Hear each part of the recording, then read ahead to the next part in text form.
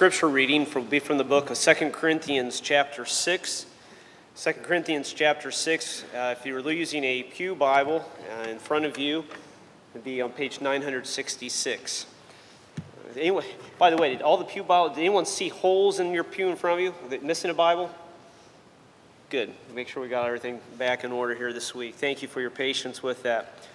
Lord willing, here in the near future, we'll get the steps carpeted as well. That was just running behind schedule. So 2 Corinthians chapter 6, we'll look at verses 1 through 13 this morning.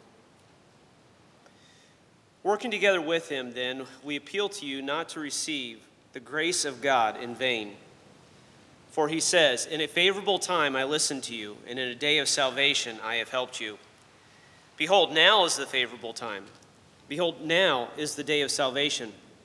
We put no obstacle in anyone's way, so that no fault may be found with our ministry. But as servants of God, we commend ourselves in every way by great endurance, in afflictions, hardships, calamities, beatings, imprisonments, riots, labors, sleepless nights, hunger, by purity, knowledge, patience, kindness, the Holy Spirit, genuine love, by truthful speech in the power of God, with the weapons of righteousness for the right hand and for the left, through honor and dishonor, through slander and praise. We are treated as impostors and yet are true, as unknown and yet well known, as dying and behold we live, as punished and yet not killed, as sorrowful yet always rejoicing, as poor yet making many rich, as having nothing, yet possessing everything. We have spoken freely to you, Corinthians. Our heart is wide open. You are not restricted by us, but you are restricted in your own affections. In return, I speak as to children. Widen your hearts also. Let's pray. Dear Heavenly Father, as we come to your word this morning, as we meditate on what you have written to us, that we might know you, that we might know how we should change through the Lord Jesus Christ, we pray, Lord, that you would widen our hearts to receive your word, to be changed by your word. Please use Pastor Toby now as he teaches us from your word, and it's in Jesus' name we pray. Amen.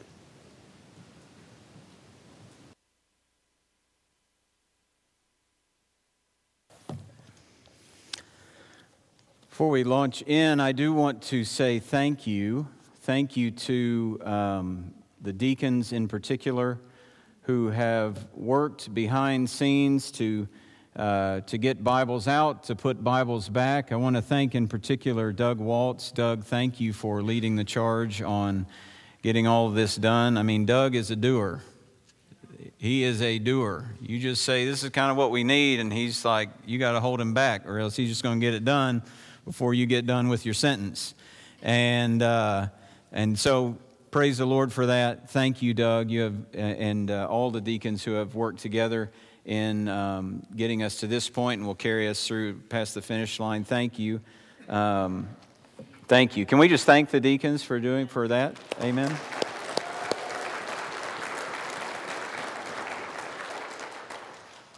It's good to say thank you.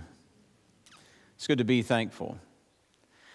I wonder, as we come to our text this morning, I wonder how you'd answer this question. I wonder how important it is to you to live in right relationships with other people. I wonder, when problems enter a relationship, are you more likely to hold a grudge? Or are you more likely to pursue reconciliation?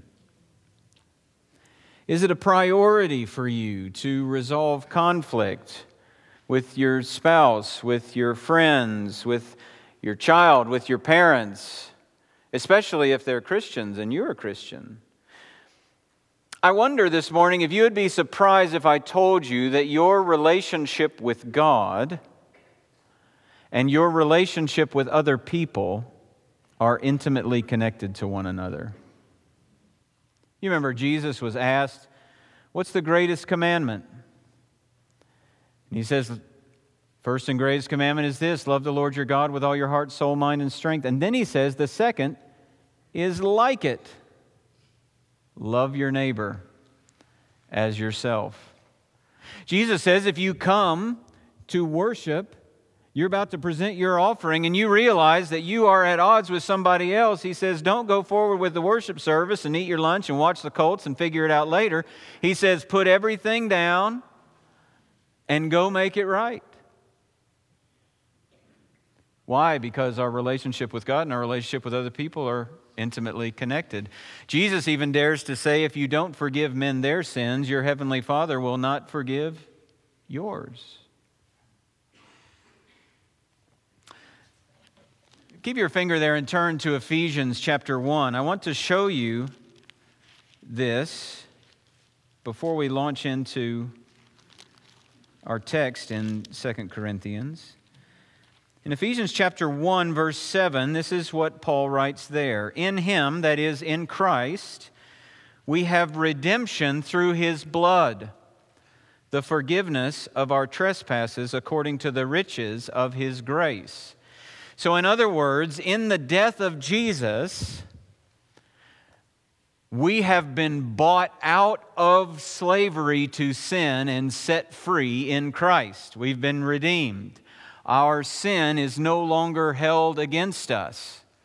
Oh, we still have sinned, but our sin, the charges have been dropped. But even more than that, the charges have been fully paid for in the death of Jesus. Jesus has been charged with things He never committed, and He was punished with the death penalty for things He never committed, and we, in exchange, are off the hook. And that paves the way for what Paul says in 2 Corinthians is reconciliation with God. It's what it looks like. Our sin is not counted against us. But then Paul goes on. That's not the only thing Paul says about the death of Jesus in the book of Ephesians. If you go to chapter 2, you'll see in verse 12, he's talking particularly to the Gentiles who are out there in Ephesus. He says, remember that, this is chapter 2, verse 12 and following, remember that you were at that time separated from Christ, alienated from the commonwealth of Israel, and strangers to the covenants of promise, having no hope and without God in the world. In other words, you weren't just separated from God, you're separated from God's people. This is a doubly bad situation you were in other words.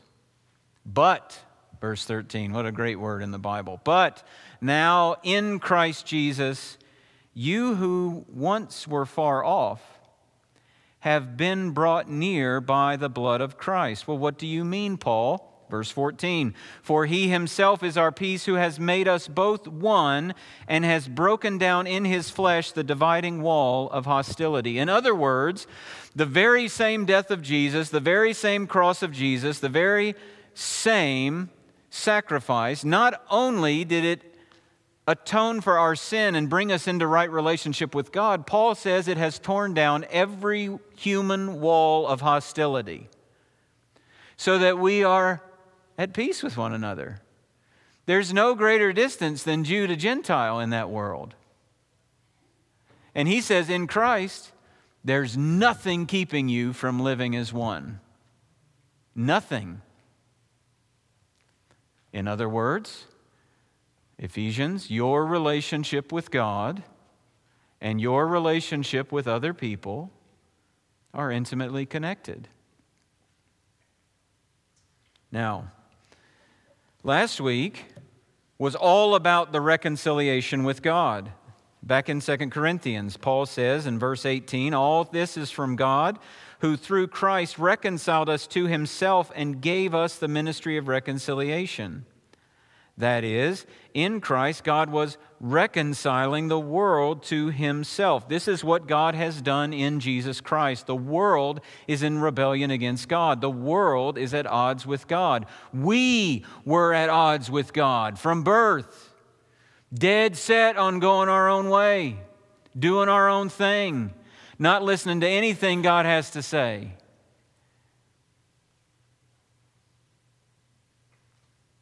But in Jesus Christ, enemies become more than friends, don't they? Enemies become children. What an awesome blessing of the gospel. Your grandma is united with her Heavenly Father and her elder brother Jesus. That's good news this morning.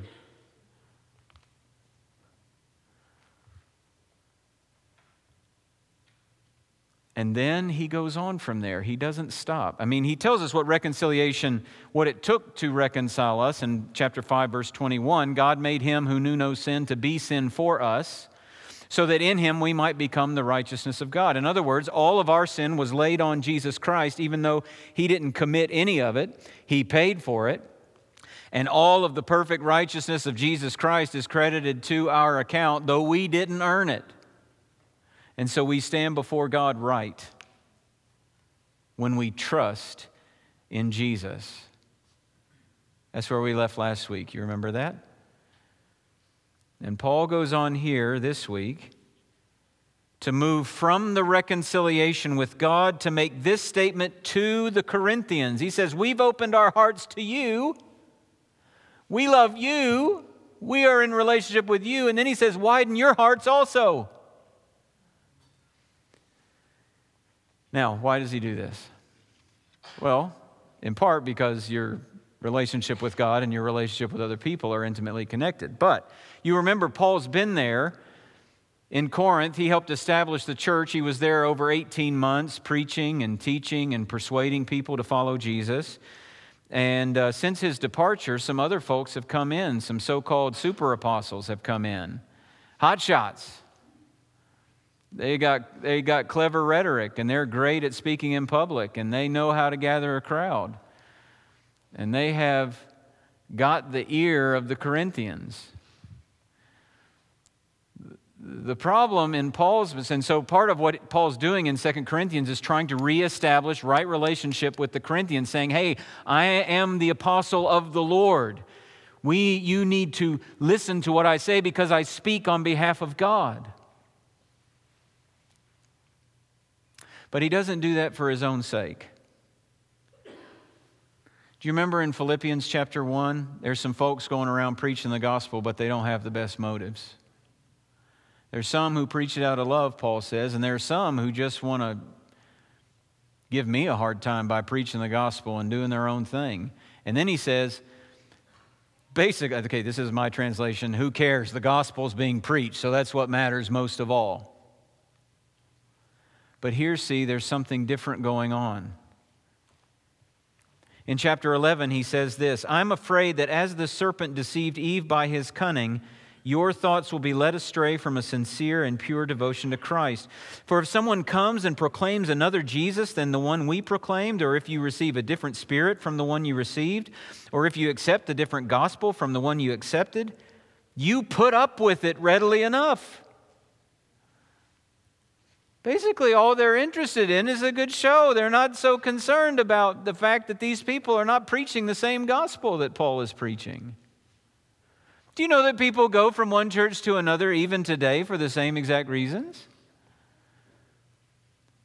Yes. I mean, I sat in Subway 9 years ago. I sat in Subway with a couple who had been here and they left. And we just providentially ran into them, and I was talking with them. And where they were going to church, I asked them about the doctrine because I believed I knew about the doctrine of this church. And so I said, well, but they teach this, and they teach this, and that's not what the Bible says. That's not what you've actually believed for many years. Yeah, but it's where we really feel like we fit in. It's the kind of church we want to be in.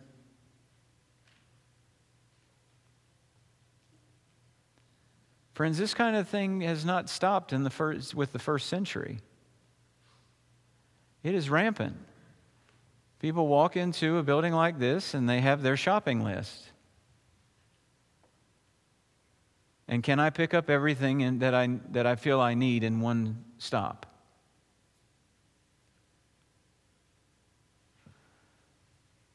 Susan just interacted with a couple recently who was looking for a church that their 5-year-old would be interested in.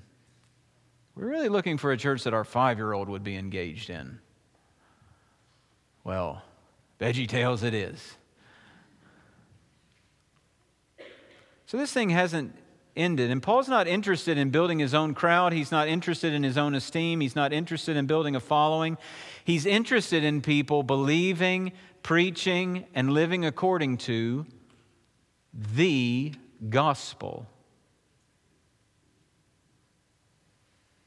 And so while he's trying to win them back, it's not for his own sake. He wants them to widen their hearts, because widening their hearts to him will be widening their hearts to the very gospel he first brought them to. Come back, he's saying. Come back.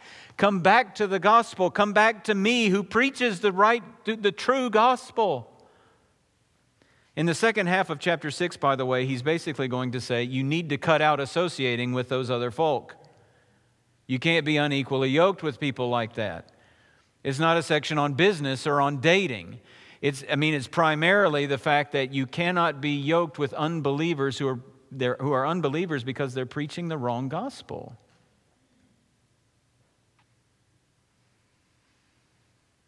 So this is a particular situation with Paul and this church. And we're not going to have an apostle show up next week and say, hey, how are you guys with me? That's not going to happen. But there is a general principle here.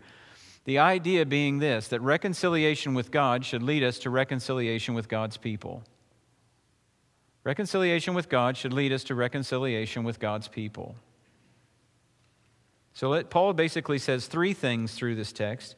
The first thing he says is receive God's grace. And this is the thing we will spend the most time on.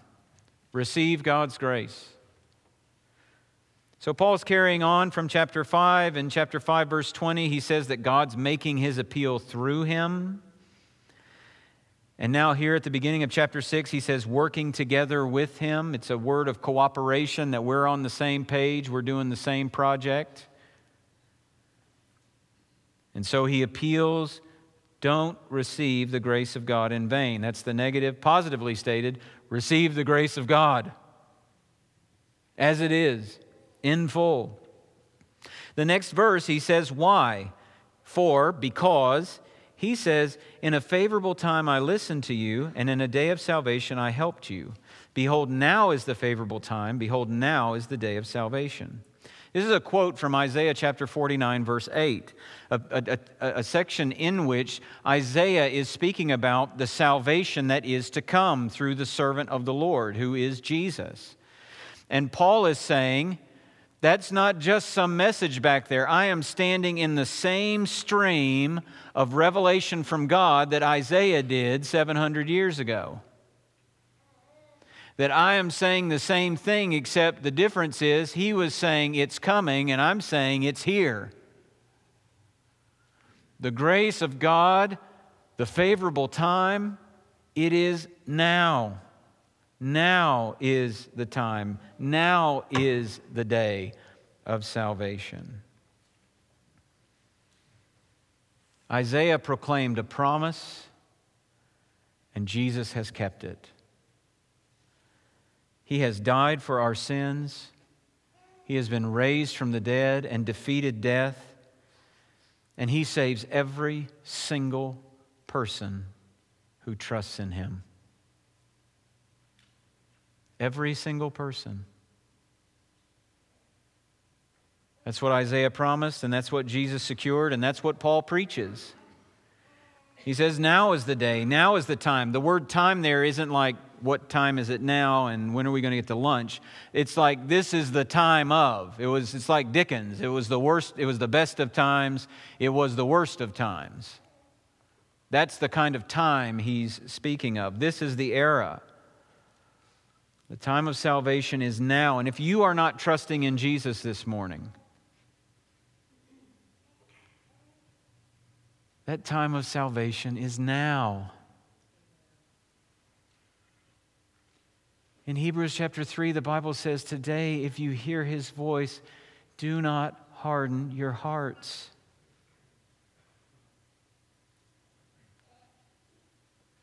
Don't turn away again. Don't calcify your heart toward Christ.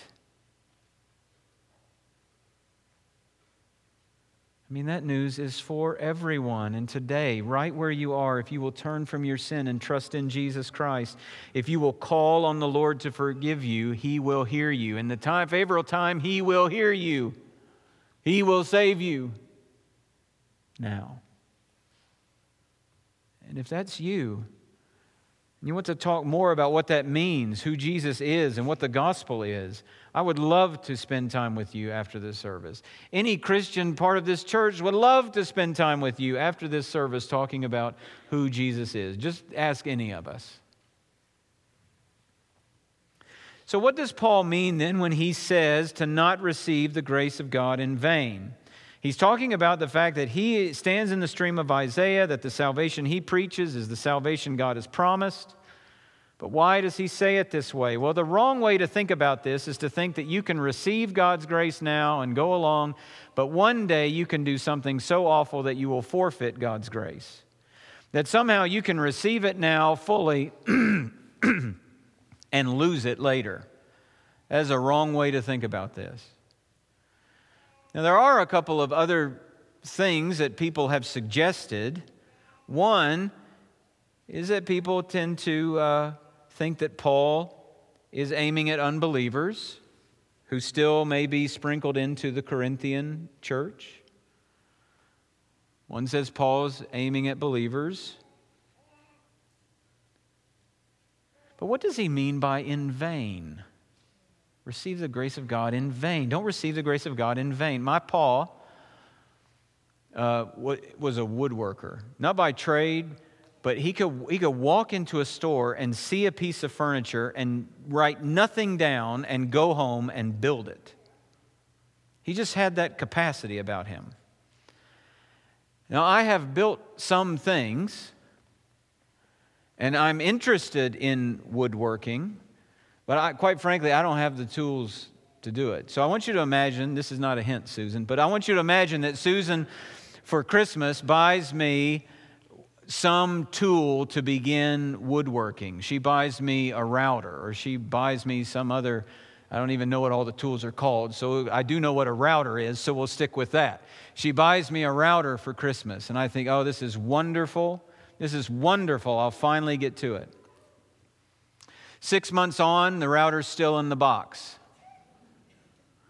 The next Christmas comes around, the router has successfully moved from the box to a cabinet in the garage. I turned it on once just to see if I could use it, but I probably could, but life is so busy and things are so hectic. I just don't have time. Do you know what's happened? I received her gift in vain. It didn't get to its desired end. I didn't do with it what you're supposed to do with it. It didn't produce what it was supposed to produce. And so what Paul is saying is, don't receive the grace of God that way. So if Paul is talking to unbelievers, I'm not convinced he is, but if he's talking to unbelievers, he would be essentially saying, hear the gospel, that receiving the grace of God in vain is hearing it and never believing. Hearing it and never believing. I mean, statistics tell us that many children who grow up in church, many teenagers who grow up in church, hearing the gospel preached over and over and over and over again, walk away. They have heard and in some sense received it because they know how to talk the talk. They've picked up the lingo. They know the Bible stories. They could probably share the gospel with somebody else at their school, but it never has penetrated their heart. So there's only a sense in which they've received it. This is a very dangerous place to be, brothers and sisters.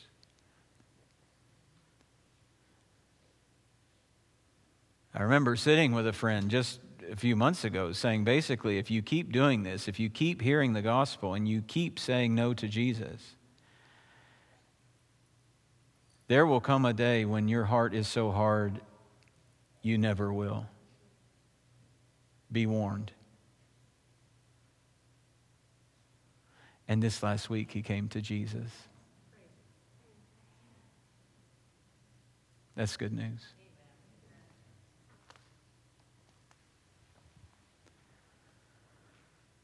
But it's not just about kids, is it? It's not just about kids. I mean, haven't you heard people maybe in their 60s or 70s whose adult children are nowhere near the faith, and they say something like, "We didn't teach them that way. That's not what we taught them to think and to believe." And yet, vain. I'm not sure that's it, but that is something that happens, isn't it? If Paul is talking to believers, which I think he is, he calls them saints after all, it could be that he's saying don't fail to grow in godliness. Don't receive the grace of God in vain, meaning that grace does more than just make us right with God, that grace moves us toward godliness. So something like Titus chapter 2, verses 11 and 12. For the grace of God has appeared, bringing salvation for all people, training us to renounce ungodliness and worldly passions and to live self-controlled, upright, and godly lives in the present age. In other words, the grace of God is more than a guarantee of heaven. The grace of God just doesn't come along at the point of conversion and say, "All right, you're in, I'll see you there," and then walk away. The grace of God is like a really diligent nutritionist and personal trainer. All right? Comes along and says, moves into your house and says, no, you cannot eat that. How many carbs does that have? You cannot do that. You need to eat this other stuff that you hate. You think you hate it, but you will love it. Now, about most things, I've come to learn that's true, except for kale. Now, but grace comes in and says, you will not eat this. And look, you have to stop being a couch potato. You have to get up off the couch. You have to move. You have to work. You have to lift. You have to run. You have to walk. You have to do all these things. That's basically what Titus 2 says. Grace comes in, bringing a salvation that isn't just a "we'll see you there" salvation. It's "I'll see you in just a minute" when we start the work. Training us to renounce ungodliness. Training us to renounce worldly passions. You can't eat that anymore. You need to do this. Teaching us to live godly lives in the present age. We receive God's grace in vain, truly, when we don't strive to grow in godliness. Grace is meant to empower and strengthen and help us to change. God has said, work out your own salvation. We are to be active. We are to choose to obey and choose not to disobey. We are to choose what is right and avoid what is wrong. We are to abhor what is evil and love what is good. We are to put off and we are to put on. And the only way we can do any of that is as the grace of God comes along and strengthens us. But you must do it. You must. There's no grace in disobedience. And when we don't strive, when we're apathetic to our ungodliness, when we just accept worldly passions as a part of life, after all, nobody's perfect. Friends, if we find ourselves shrugging our shoulders often and just saying, "Hey, nobody's perfect," that's a sure sign the grace of God's been received in vain. But I'm not sure that's what Paul means either. It's true, but I'm not sure that that's what Paul means either. Here's what I think Paul means. I think receiving the grace of God in vain is failing to reconcile. Now, I read 6 to 8 commentaries on this, not because I read 6 to 8 commentaries every week, but I will tell you that those 6 to 8 commentaries and whatever else I found online were all over the map here. All over the map on what it means to not receive the grace of God in vain. And I will also tell you, with fear and trembling, none of them said what I'm saying. One teacher once said, when you find yourself at odds with a commentary, you may just be on the right road. So I'm taking his words as my guide. But let me tell you how I got there, okay? I want you to hear this. What I believe he's saying to them is that receiving the message of grace that reconciles them to God will mean widening their hearts to Him. Follow the logic. Verse 1, don't receive the grace of God in vain. Verse 3, we've put no obstacles in anyone's way. That is, we put no obstacle in the way of anyone receiving the grace of God as it is. Receive it fully. And then he goes through his litany of qualifications, which we'll get to. And then in verse 12, and then in verse 11, he says, we have spoken freely to you, Corinthians. Our heart is wide open. In other words, we have exhibited our half of the relationship. We have opened our mouths with the gospel, with truth. We have opened ourselves. It's like Paul says in 1 Thessalonians, we didn't just share the gospel, we shared our lives with you. And then he says, I'm speaking to you as children. Open your hearts also.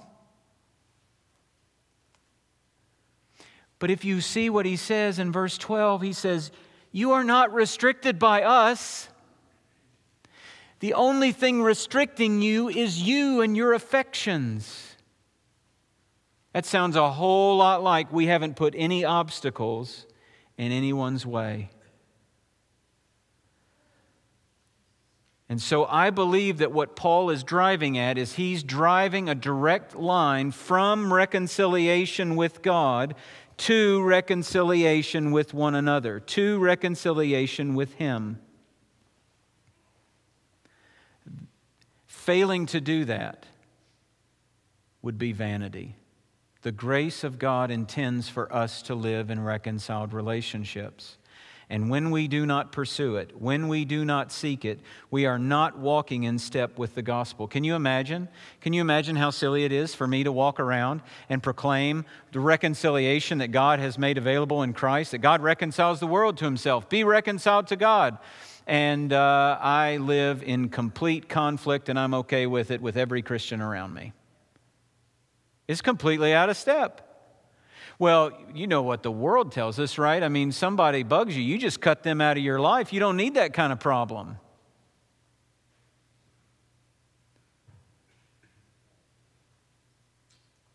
Well, if God makes everything work together for my good, then apparently I need that problem.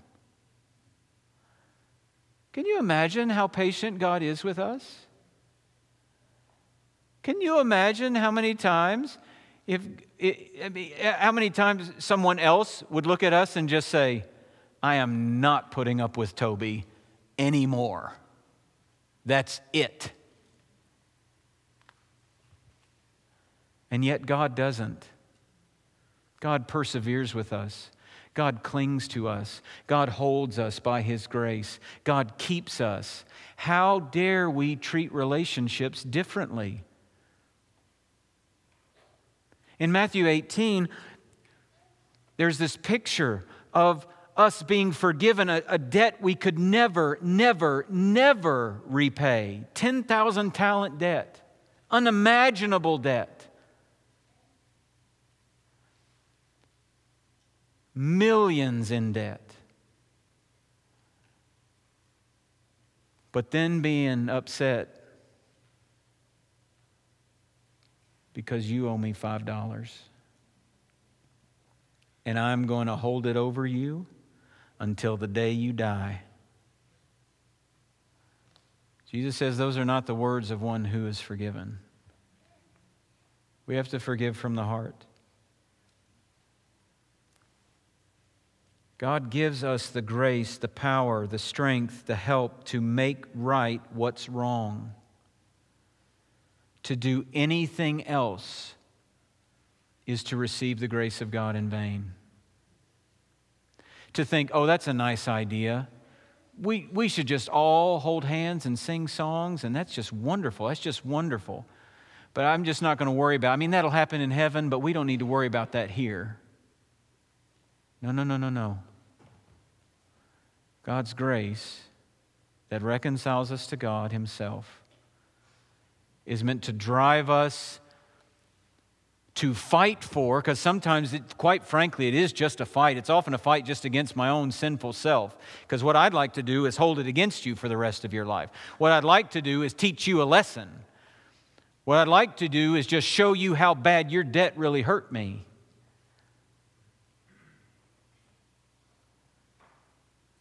But that's not what grace does.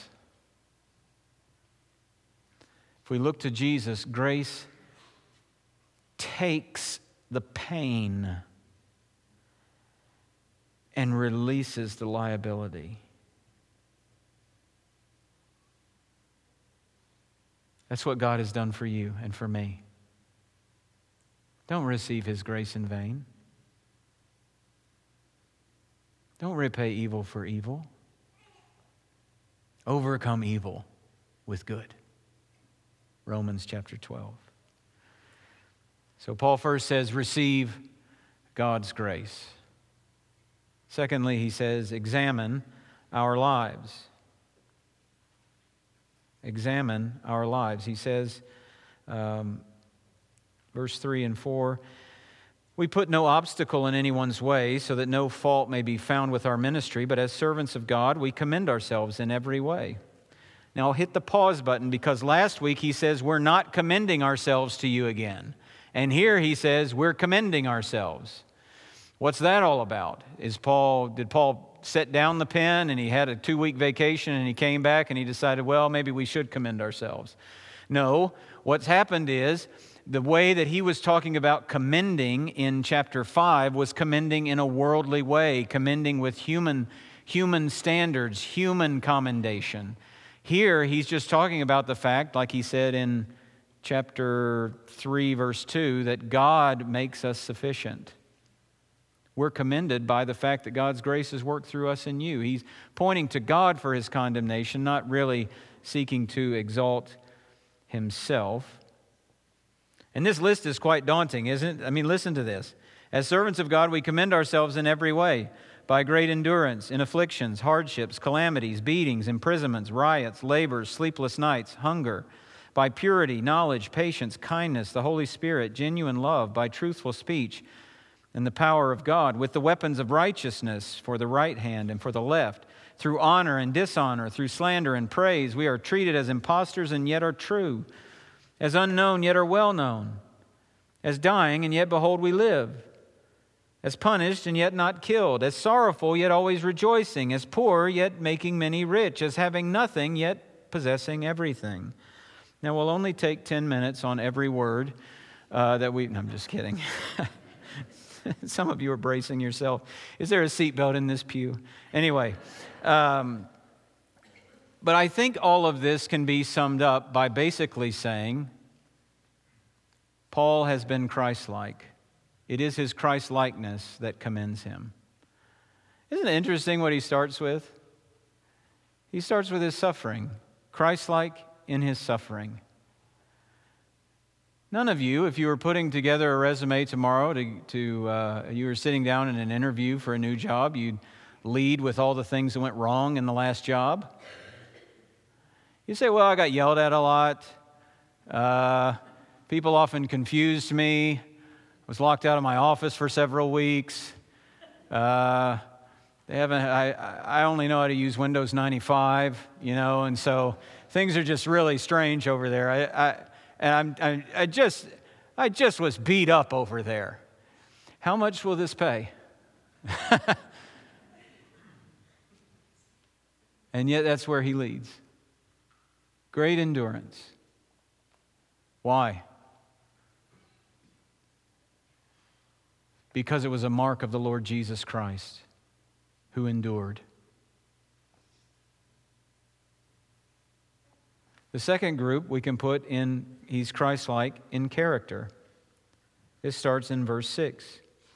By purity, knowledge, patience, kindness, the Holy Spirit, genuine love, by truthful speech and the power of God, with the weapons of righteousness for the right hand and for the left. In other words, Paul's basically saying, hey, you remember that part in 1 Peter chapter 2 where it says that Jesus was reviled and he didn't revile in return? Where he was threatened and he didn't speak violence? That he just kept entrusting himself to God who judges justly? Paul's saying that's been our pattern. Purity, knowledge, truthful speech, kindness, the Holy Spirit. Weapons of righteousness. I mean, righteousness has been what we've taken up as the very things to gain ground here. So he's been Christ-like in suffering, Christ-like in character, and then, quite frankly, he's been Christ-like in the reception that he's received. He says in verse 8, through honor and dishonor, slander and praise. I mean, different responses from different people. You read the Gospels and you see that clearly, don't you? You read the book of Acts and you see that Paul goes into a place and he preaches the gospel. Some want to ask him questions, some want to kill him, and some believe.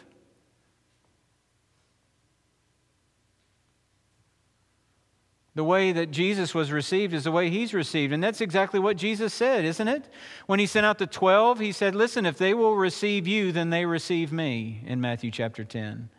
And in John chapter 15, he says, if the world hates you, it first hated me.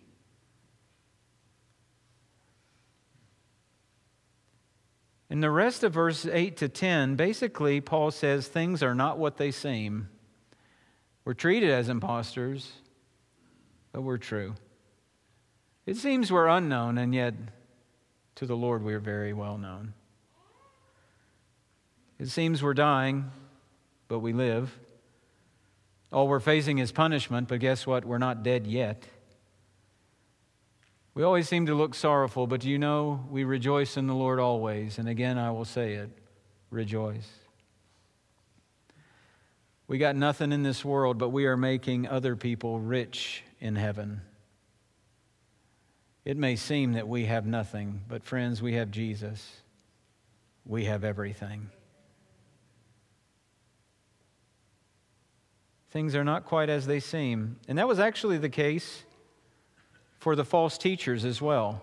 The opposite was true. In chapter 11, Paul writes this, such men are false apostles, deceitful workmen, disguising themselves as apostles of Christ. And no wonder, for even Satan disguises himself as an angel of light. So it's no surprise if his servants also disguise themselves as servants of righteousness. Their end will correspond with their deeds. I mean, Paul wants the Corinthians to see those men for who they really are and to see him for who he really is. The false apostles may look great, but they are devious and they are devilish. And I may not look like much of nothing. And in my own eyes, I don't even count my life worth anything. But I'm following Jesus, and you can see that in my suffering, and you can see that in character, and you can see it in the way people receive me. And the context for all of this is verses 3 and 4. We put no obstacle in anyone's way, so that no fault may be found in our ministry, but as servants of God we commend. In other words, Paul is saying their Christ-likeness is not an obstacle to anybody. Can I just tell you, the opposite is true. There is a way that we can live that will put obstacles in the way of other people. This is why Paul tells fathers, do not provoke your children to anger. You want to put a giant obstacle in front of between your children and Jesus Christ? Keep provoking them to anger. Well, he always talks about how immorality is what's wrong with this country and how we need to get back to the Lord. But have you ever noticed all the crude jokes he makes? She tells me that Jesus will change my life and give me peace and joy. But the only thing I ever hear out of her is complaining and worry and anxiety. He talks about the sanctity of marriage, but he seems to flirt nonstop when we're on business trips. Brothers and sisters, we need to be Christ-like in our suffering, Christ-like in our character. And if we do that, we will be Christ-like in the way that we are responded to by the world. You see, we can either make it hard to accept the gospel we share by putting up obstacles, or we can make it hard to ignore it. That's the decision for you. You will either live your life in such a way that you will make it hard for others to accept the gospel you preach, or you will live your life in such a way that you will make it hard for people to ignore the gospel that you preach. One or the other. Which one will it be? How will you live? Paul says, don't receive God's grace in vain. God's grace is meant not just to reconcile you to God, but to one another, to me. And examine our lives. We don't just bear the message of Christ, we bear the marks of Christ, the marks of a genuine Christian. And with all that hanging in the air, then Paul lays it all on the line. We've spoken freely to you, Corinthians. Our heart is wide open. You are not restricted by us, but you are restricted in your own affections. In return, I speak as to children, widen your hearts also. We've said everything there is to say. We couldn't possibly love you more. Nothing is stopping you from reestablishing right relationship. So open your hearts. This is what the grace of God does, isn't it? The grace of God opened our heart first to the gospel, which we believe, and opened our heart to receive the Lord Jesus Christ. But the grace of God continues to open our heart. It opens our heart to one another. So that, as Paul prays for the Thessalonians, our love may abound more and more. God's grace opens our hearts so that we confess our sin to one another. God's grace opens our hearts so that we are more freely forgiving of one another. God's grace opens our heart to renew and restore relationships with one another. Reconciliation with God should lead to reconciliation with God's people. Our relationship with God and our relationship with other people are intimately connected. And God's grace gives us the ability to do both. God's grace reconciles us to Him and to others. Now, I've told this story before, but it really bears repeating in this text. The main reason that Susan and I moved back to Marion, Indiana in 2008 was because a church that I had formerly served there had split. People were at odds over a number of issues. And people from both sides of this conflict kept calling me. I was in Nashville, Tennessee. I wasn't even in town. In Nashville, Tennessee, asking what they ought to do. And Susan and I felt compelled that reconciliation was important enough that we ought to leave and go back, not knowing where I would work. We had a house that we couldn't sell, so we knew where we would live, but we had no idea how we would actually pay for life. But we would go back and we would have conversations with people, urging them to reconcile. And I have a friend named Gary there. I love him. I love him dearly. And I remember standing there, we were watching his grandson play soccer, and we were leaning up against the fence outside the soccer field. And I'm talking to him about all of this. And he says, Toby, I know what the Bible says about reconciliation. But you have to live in the real world.